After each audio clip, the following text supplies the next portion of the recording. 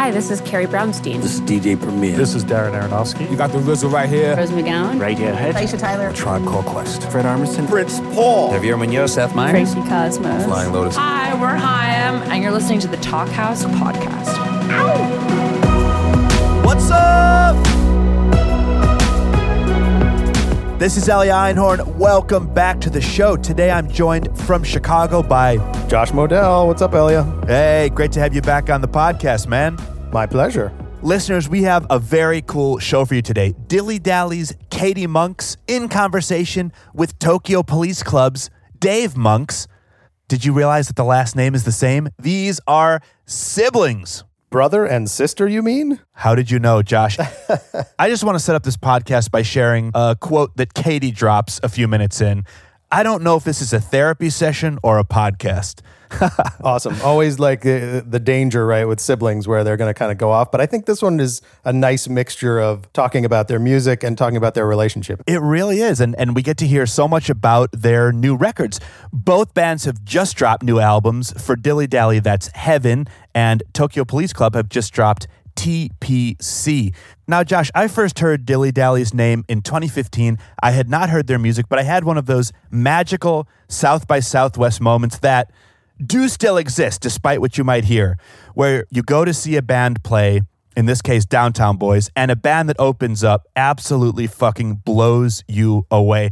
I could not believe how good Dilly Dally were on stage. There's some grunge, there's some punk. Yeah, and maybe like a little bit of a goth swirl happening every now and again. For sure.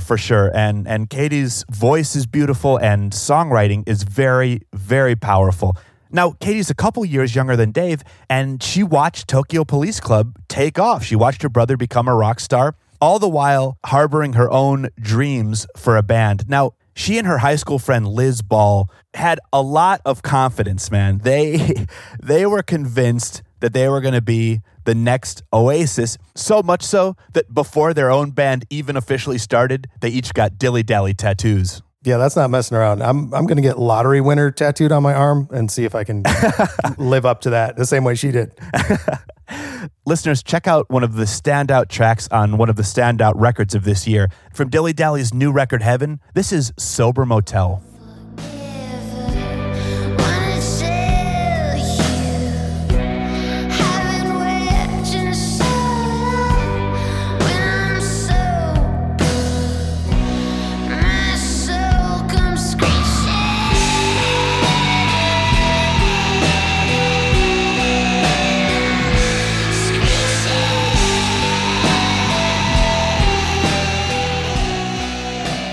What an awesome song. And moving on to Tokyo Police Club, they've been a band for a lot longer than Dilly Dally. They've been making music since Dave Monks was somewhere around 18. Right. Tokyo Police Club formed back in 2005. Dilly Dally didn't release their first record till a decade after that. So Tokyo Police Club just released their fourth album, TPC, sort of almost self-titled, but not quite. Here's an excellent track from that called Simple Dude. Dancing in the rain, 'cause I'm just a simple dude with an ordinary mind. I want you in your body, hold it next to mine, 'cause everything you do is a new sensation. My eyes, your eyes, pulling me in closer. My hands, your hands, I've been feeling long. For today's talk, Katie and Dave holed up in Dine Alone Studios in their hometown of Toronto and chopped it up about a lot of things. And listeners, this episode gives you a little peek behind the curtain as far as the Talk House podcast process. Now, sometimes artists or their teams will ask for prompts, things that we'd be interested in hearing the artist talk about. And we'll always send those ideas with the caveat, these are conversations to be led by the artists. These are just some ideas they can use if they'd like. Well, Dave and Katie decided to use them as an outline for their conversation. And I have to say, their talk gets pretty deep. We hear all about their upbringing and how it influenced their artistry. And they talk about how they help each other, which I thought was really interesting. I think at one point they basically say, well, I wouldn't have made this record without your influence, and I wouldn't have made this record without your influence. So essentially they're saying, you know, they're really a support system for each other, which is nice to hear. It really is. And you know, both Dilly Dally and Tokyo Police Club have been through some rough times in the last few years. both bands seriously considered splitting up before recording their newest records. Yeah, and I think it's really interesting to note that there's a song on each record that's sort of about getting your mojo back in a way. There's a song on the Dilly record called Believe, which basically says believe in yourself over and over. And then there's a song on the TPC record called Ready to Win, which is basically like, here's all the ways I've fucked up, including I've Dave singing about how he's fucked up his relationship with his family, but that now he's kind of in it to win it, for lack of a better phrase. Now, Josh, that sort of leads into this very cool thing that happened with this podcast that you and I did not anticipate as it was coming together, which is that Dave and Katie actually dropped some pretty cool news, which is that they've been collaborating on a record.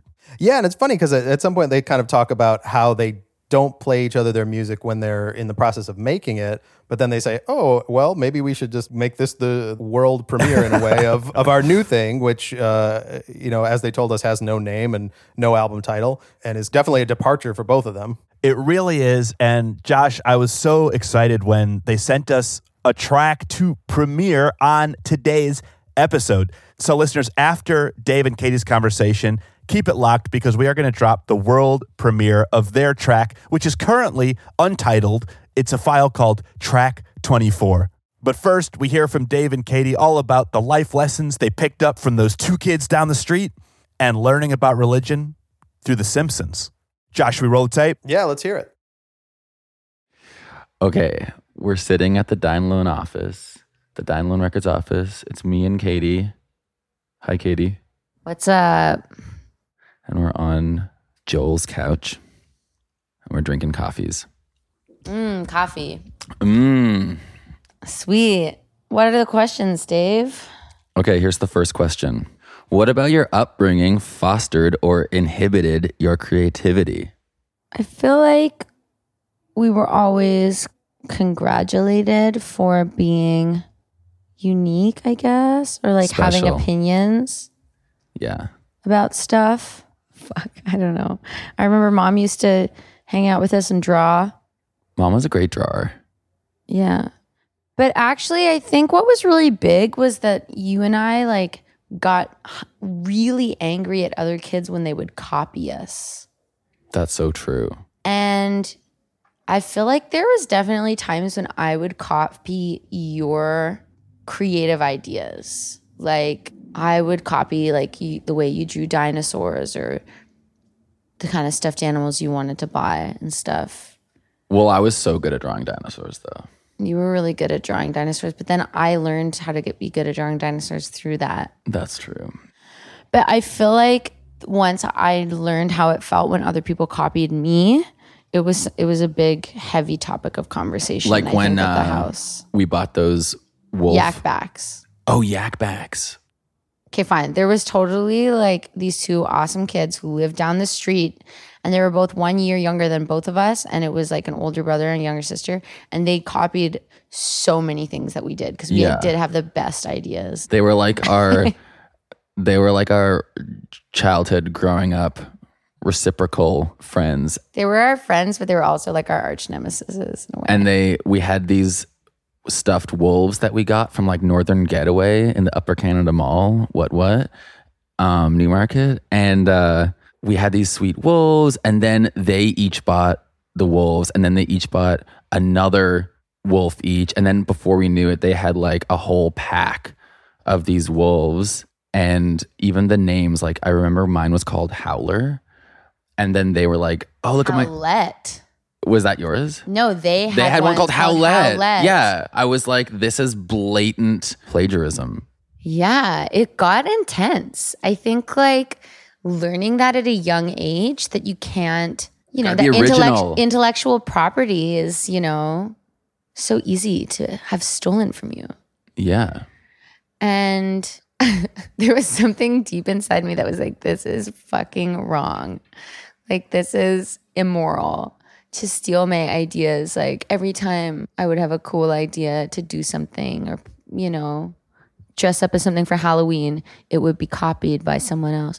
And then our parents would always, well, just because you have great ideas and you should share your ideas. I feel like they were more like, I feel like our friends' parents were more like, well, like, imitation is the highest form of flattery. And our parents were more like, no, that's crazy. Like, Really? but then I copied you. I don't know if this is a therapy session or a podcast. It's like a family therapy session. Yeah. Let's talk about our childhood. Our parents are actually in the room right now. They just don't have microphones. Seriously. They have like Whatever. those electric shock mechanisms beside them, like in The Simpsons, where they all sit around zapping each other in that like group therapy session. Exactly. I was talking with Dad about how The Simpsons, this is pretty off topic now, but it was like watching The Simpsons on Sunday night was like the end of the weekend. It was like the last hurrah. It was on Sundays, which is like most families go to church on Sundays, but we would all watch The Simpsons Right, that was our religion. and actually learn about Bible stories. Like the only way I knew about any Bible stories, like Adam and Eve and all that stuff, was through parodies on The Simpsons. That's The extent to which The Simpsons was a religion in our house is absurd. Like if you looked at our Christmas tree, yeah, it is all Simpson decorations it's true. And The Simpsons trivia that we play, that we play. that Dad wails at, like he's so good. I'm really bad at that. So the thing is about our parents is that they both work as computer programmers, like in IT and stuff at corporations, whatever. Well, they're retired now. They're retired now. Bless, which is wonderful that we can say that our parents are retired. It is so, like I feel really privileged to be able to say that. They're Whether both- my they're both children will 58. have that privilege, I'm not sure. Right. So they both actually didn't have jobs as artists, as musicians at all. And I think that that's why we were raised, to go back to the question, Yes. I think that is why we were raised and encouraged to be creative and be told you can do anything you want to do. Just do what makes you happy. Well, I feel like they are hyper creative people, and it hasn't necessarily been expressed in their work or whatever. But they're like rule breakers to the core, and like they came from, you know, Ireland in the 80s, where there was a whole bunch of different social norms, and people expected, I think people maybe expected less out of life than people do here in Canada. You know, they moved when we were tiny to the GTA, and they're artistic souls without being creators of, like, you know, books or music or carpenters or anything. But like, yeah, they are that type of personality. And so I think they really raised us to be like, go do it. Like, figure that thing out. Yeah. And to go back to, you know, The Simpsons and how we were raised in that regard, like, I think a lot of that came from the fact that our parents left a country that was so religious, you know, and intertwined with the Catholic Church, with the government and all of that, like literally taught by priests and nuns. Like, and then as well, our dad is like really funny and would always perform for us. We were his audience growing up. We were his audience. So he really is, I think, a comedian at heart through and through. Like, Totally. So And when he sings, like, he's really good at rhyming and making up songs and stuff. he's really good at improvising. My name Comedies. is Fred. I'm a sleepyhead. I like to spend my days in bed. Genius. That's a smash. Did he write that? Yeah. Okay, that was lit. But yeah, I mean, like, yeah. So I think that we were encouraged, you know, to become, if we wanted to be a comedian, if we wanted to be a musician kind of thing.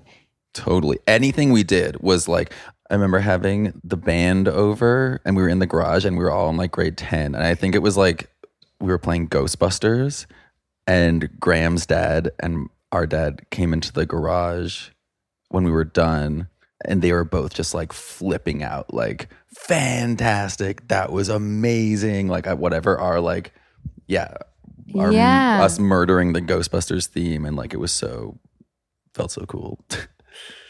It's so weird. Someone told me recently that like, oh, your and David's parents must have really protected you from all of the judgment around your decision to become musicians. Man, they totally did. But I actually think that they didn't protect us from it so much as the fact that they were equally as romantic about the whole idea. I think that our parents were just as in it as we were, and they weren't protecting us from harsh criticism from their peers about how to raise their kids or whatever. I don't think they were just like preparing us. I think that they themselves were so in love with the idea as well.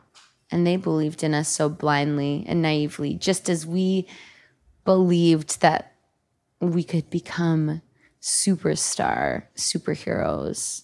Yeah, it takes so much. Actually, I think this is a good thing to talk about too, is like, I read creativity is allowing yourself to make mistakes and art is knowing which ones to keep. And I think that art is like this like stumbling process. And you need to have so much faith in yourself that you like wind up somewhere positive to go through that. It takes a huge amount of support. And I think it's pretty criminal how underrepresented it is that, you know, all these great things that exist in our culture don't come from, you know, single minds of genius creators. Like they just come from people who have a ton of support. People who have a lot of support or that are okay with trial and error sometimes, you know, and okay with failing. I was talking to my friend recently. He was like, yeah, I'm trying to figure out, you know, what to do with my life. I guess he wants to start a new career path or something. And I was just like, yeah, I think you just have to be ready to try out some things and throw yourself in and not be good right away. I think we were always or told not that like it right away. Yeah. It's weird. Like we weren't expected to have a plan. It was just like, we're doing this. Okay, cool. Like it'll get figured out. Do you feel like you could ever do that again with a different career? It's hard now because like I was so naive about everything in the beginning, and like and with this blessing, like it's amazing. Yeah, I could do it. Yeah, life is crazy. I could do it. It would be hard. Like that same feeling of when you like are trying to learn how to play guitar and you have the blisters all over your fingers. But honestly, like that's what I think of when I'm like having to start a new thing all over. And I just think about the time spent when I was a teenager, just getting the skin on my fingers to become used to it so it wasn't literally painful. Right. Or like overcoming stage nerves and that kind of thing for me was like. Was it? Yeah, big time. Wow. That was like learning how to be like how to engage the crowd or anything. Wow. But I also think that in another way, we are constantly starting over. Like every record I make, I'm like, fuck this. Maybe like we should just, I don't know. You're always restarting. Yeah. Let's read another question. Because I feel like we're restarting. There needs to be some boundaries and themes here. I think one thing that's cool to talk about is like, one question here is, do you bounce music from your new albums off each other? Which I think is like a pretty natural question for people to ask.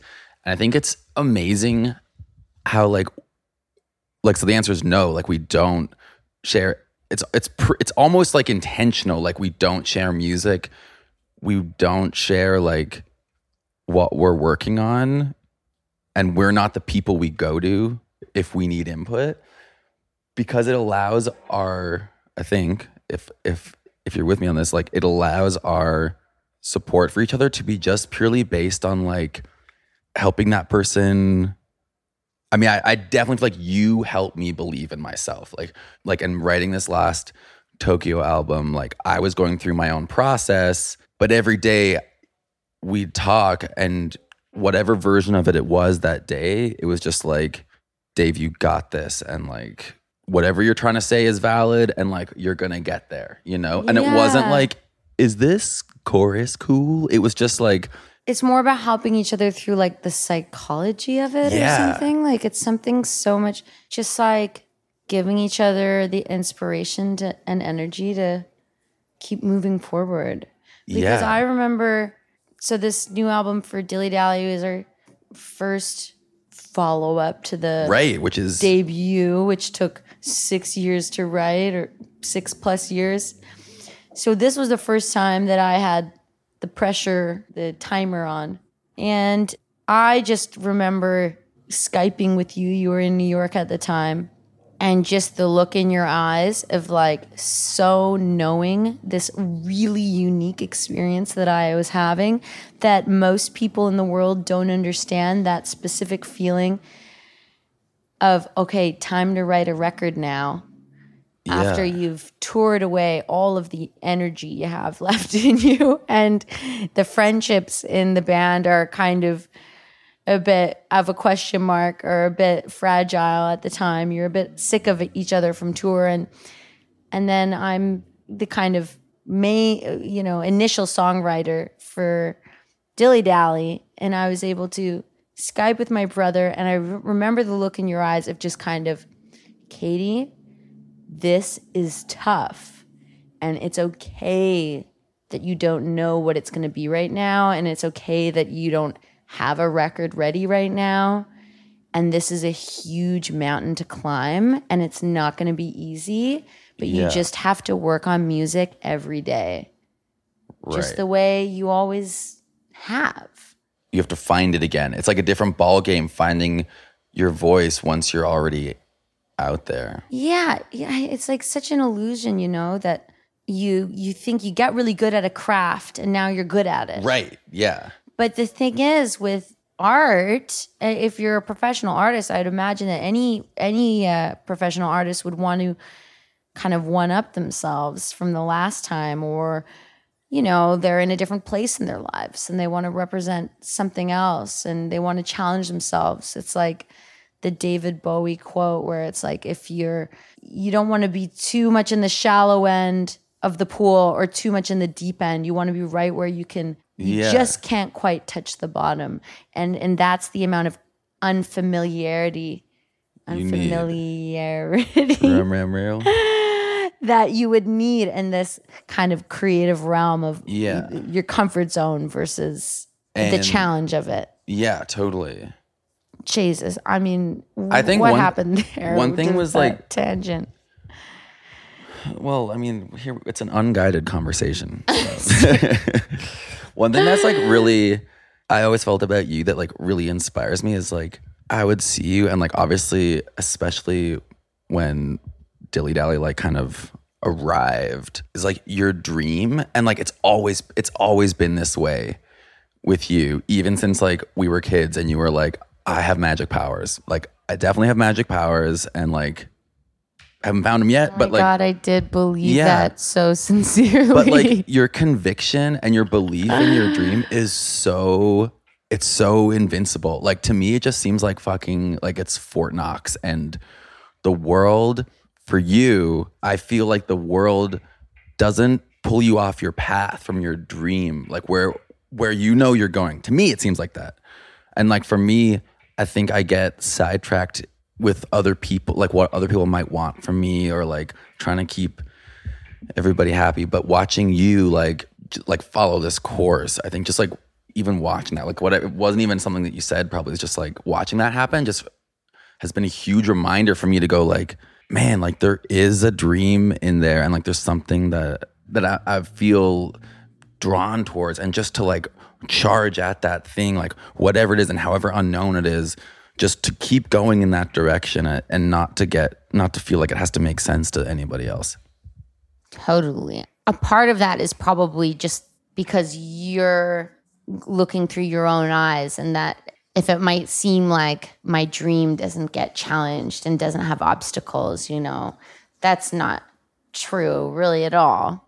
I mean, there's so many heartbreaks that I have where I don't mean that it doesn't have obstacles. No. Yeah. Okay, but hear me out. Yeah. But I think as well that because your band started when you were 18 and you didn't have an older brother who was in the music industry. Right. Whereas my band put out our first record when I was 26, and we'd been playing in Toronto for 6 years. So it kind of really had come to a head. It really solidified, and there was a strength there.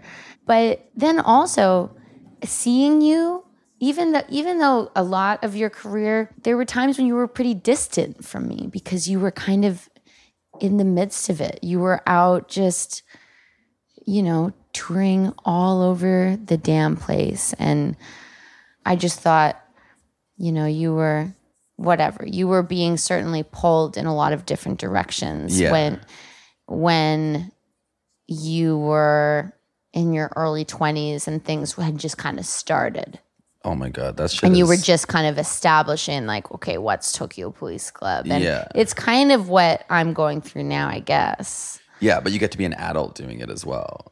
Well, yeah. But you were really mature for your age, though.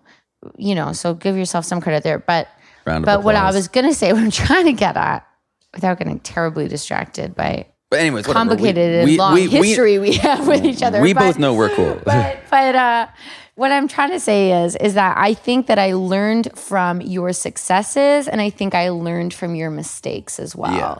And you always, every time I would ask you for advice, David, what about this, contract somebody wants me to sign? David, what about this? I don't know, like whatever. What would I ask you in the early days, like when it was slim pickings of opportunities for Dilly Dally? But you would always, just no matter what, any question I ever asked about kind of, how can I get as big as your band? Like, why is my band not? Sure. Or any advice, right?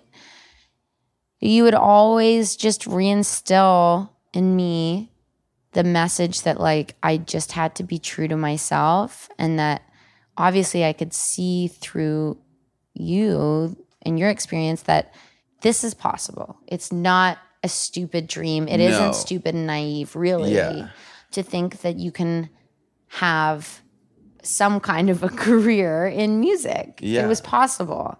And I think you always taught me, if you just make good music, like, I don't think you had any other advice than that, because that was all you really knew.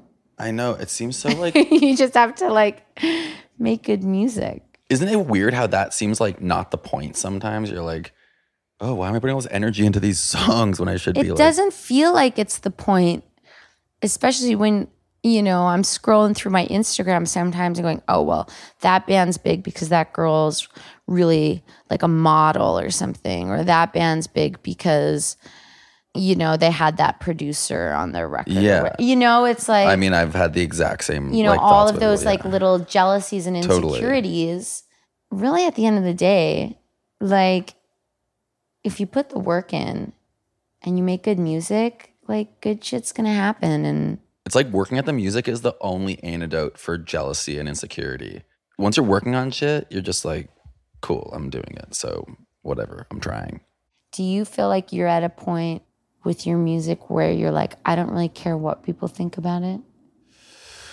No. I wish I was there. Like, I want people to like it, but I feel like it's more like there's certain people. It's just like shifted a bit. It's like I feel it's different kinds of people. Yeah, it's like you people want who've to like been with now. us, and like I don't know what they're just people who've like been around. I still want them to feel like they can connect to That's this. True. And I can go make some. Do you think, since you, of course, I remember when you were a teenager and you were an ultimate, obsessive fanboy about the bands that you loved, in the same way that I was also an obsessive fangirl about the bands I loved. Do you feel like musicians owe something to their fans to put out sincere music? I don't know about to your fans. Like, I just feel like I don't know, this is kind of, I guess maybe kind of preachy, but like, Preach, brother. Preach it. I don't know. It's just like when you hear something that's really true, like when you hear something that just resonates as like, I don't know. I guess I'm just trying to like stay true to me and all that shit. And like, yeah, I guess what people can do whatever they want. I feel like I owe it to the world to make sure that I put out like stuff that is actually true to me and not just something that's like sex and drugs and I'm cool and yeah, or not something that's just like, oh shit, like better get like a sync, like I'll just put some jazz on this one and like everything that's out there. Also, I want people. Do you mean a jazz master or some jazz music? I mean like some hand claps and like Oh, some like some frills, like commercially some sounding frills. stuff. Okay. Yeah, and like obviously my music has so many hand claps in it, but like I want people to like it. But No, but for David, the right you did the hand trueness. claps. You did the hand claps back when they were cool. That's like we're just talking we about take a copying the stuffed moment? animals. It's like that's Yes. people biting my shit. But, you had to swallow that pill a long time ago. Oh my god, but we And- bit so much stuff. So And maybe it's fine. we're here on this podcast showing off about the stuffed animals we You've had- had and how cool they were, how good we are at drawing dinosaurs. Because Look, what about like our Jurassic Park stuffed animals? Because I had the raptor named Elvis. And tell everyone about your Triceratops because this part's amazing. okay, this is why I didn't want to do the interview with my brother. Oh, No, I'm really? kidding. We're going. This is off the joking. record, everybody. No, I'm joking. What was your Triceratops called when you were a kid? Well, first of all, the Triceratops was not like a cute Triceratops. It It was was like a very realistic looking, Yes. hardly a soft stuffed animal. totally. Like there was no fluff or anything. And it showed all the scales on it Totally. in detail in print. I think it was like an official Jurassic Park. Yeah, it was like from the scene in the movie where Dr. Ellie Sattler has to go and dig through the dino poo. And then Jeff Goldblum says, dino doo-doo. And then she's like, I'm going to get some lunch. And he's like, make sure to wash your hands first. Wow, this is a hardcore tangent right now. Hardcore dino tangent. That didn't really Do you want work to so go back to music? My Triceratops name was Sarah. Yes, let's go back to music. Wait, I thought it was Rebecca. Oh, okay. Rebecca. That's true. That was so No, you badass. remembered. Okay, yeah, Rebecca. I love that. And I would dress them up in dresses and you would get upset. Really? Yeah. What's another question? Were you going to ask me something? What's your favorite guitar to play? I don't care. Like, honestly, the closest one to me is the answer. Yeah. Oh, remember the keyboard we had with all the demo songs in it when we were kids? And it had like all the instrumental demos you could press and it would be like... I remember there was one for I Shot the Sheriff. And it was sick. And it was lit. And there was one for Bob Moran. Yes. And I remember I had just gotten the Lego Space Shuttle and I was like flying it around being like... And it was like...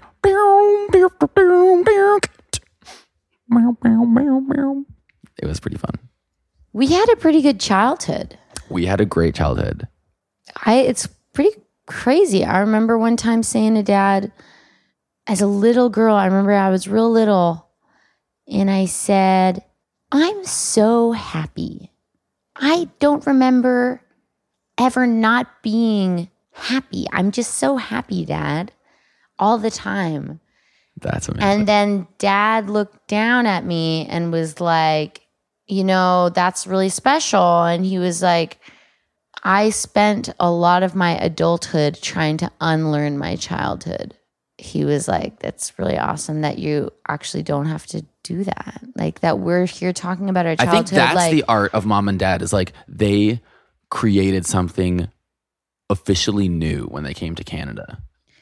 I think they came here out of romance and out of, this blind faith in like the world in a way. And they just kind of threw themselves into it and wanted to give their kids a fresh start. And yeah, it's like that classic like immigrant story, I guess, which is like, we'll go turn nothing, no education, no like post secondary school education or whatever.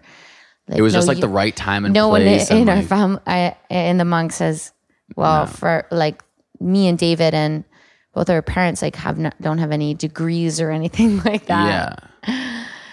So we've always felt really lucky. We're lucky people. We are super lucky people. Felt really fortunate. And I feel, like throughout my life, I've really gravitated towards people who haven't had that kind of an upbringing because I've just really wanted to show people that there's still beauty in the world and shit. And yeah, I think that's why my music gravitates a bit more towards punk stuff because I've always kind of been attracted to that chaos. that's always been like your tribe more like yeah. definitely peeps who are going through shit. Well, and it's like, I guess we both gravitate towards like creative people and stuff like that. But I love hanging out with your crew. And since I moved back to Toronto, it's been like great. Well, you've always gravitated towards nerds. Yeah, I'm a proud nerd. You're a proud nerd. Yeah. And nerds are also outcasts as well as punks. Well, actually, I think another thing is like our whole family experience in Canada was like we were outside the culture. Like when I started playing hockey, like, and I was 15, it was like super weird. And I don't know, we didn't have it hard. Like we weren't like discriminated against or anything, but we were sort of outsiders we were looking white in. AF. Yeah. It's not the typical immigrant experience when you think about it through that sense, that we still have like white ass privilege coming to Canada, and that is true. But I think we did always feel a bit special because we had Irish parents, and they fully made us feel special. We felt like the family felt like we didn't have to go by all the rules of what everyone else in the neighborhood was doing. Everyone was making up their own rules. Yeah. It's pretty lit. It was a really special time. And it's something that I was talking to Mom on the phone today, and I was telling you about. It was just so relaxing talking to her and being like, Mom's in a great spot. Did you do the crossword today? And yeah, it was just really peaceful in contrast to my really stressful pre-campaign. You know what else is hilarious? They're like so proud of both of us, and it comes out in this way where they're like when you guys were out with like Soar and shit, it was like, oh, like isn't Dilly Dally just doing great? And Dave, don't forget, we still love Tokyo Police Club. Oh and my God, yeah, they would. Anytime they shower us anytime they shower us with love, it's like, but you as well. It's still like a lot of good songs there too. And oh my God, yeah. Yeah, they are our biggest super fans. Proud. They're super proud. Yeah, they are. How do you guys feel in the podcast world? Are you feeling cool? I think that's it, guys. Whatever. I think we're chill. Okay, we both have albums coming out this fall. We should just say that. Sure. Yeah, totally. Yeah. We both have albums coming out, which we didn't collaborate on musically, but we supported each other. Moral support. There would be no. I'm going to say this. I'm going to put on the record. Love. There wouldn't be no TPC, the new Tokyo Police Club album without you, Katie. Like definitely 100% right back at you, bro. We did collaborate on an ambient. Yes.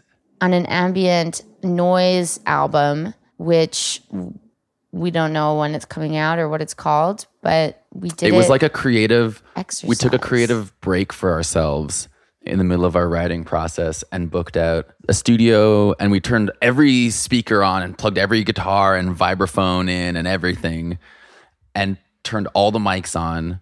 We made like I think it's like an hour of music, and we spent a weekend making this noise record. Yeah, and I think both of us were feeling really lost at the time. Yeah, it was a turning point for me. It was a turning point for me as well, I think, in my writing process for the record, because I suddenly felt so confident, so much more confident with guitar pedals and noise and being more like, I don't know, like not as stuck in the same creative box of Dilly Dally. It helped me be like, whoa, like kind of the same feeling as when we got that keyboard when we were 8 years old, right? And we were like, whoa, what does this button do? What does that button do? It reminded me of that, except I'm 29 now, and we were in the studio and using all this gear that I'd never used and trying to make instruments not sound like instruments. It was great. And also, I wasn't living in Toronto at the time, so it was really nice for me to come back and like connect and like be in a familiar space with you. And like, yeah, I'm so glad we did that. Yeah, I think it would be really cool to send that music to... Let's send it to somebody. Talk House. Let's do it. I mean, imagine this interview was like laced with like those weird sounds and shit. That would be awesome. And really spooky. That would be so trippy. That would give it like a really trippy vibe. It would be like, we had the best time growing up. Like, we were like, spare a shekel for next leper. Yeah, seriously. Okay, cool. Okay, Love you guys. Ambient music to come. And thanks for listening to us.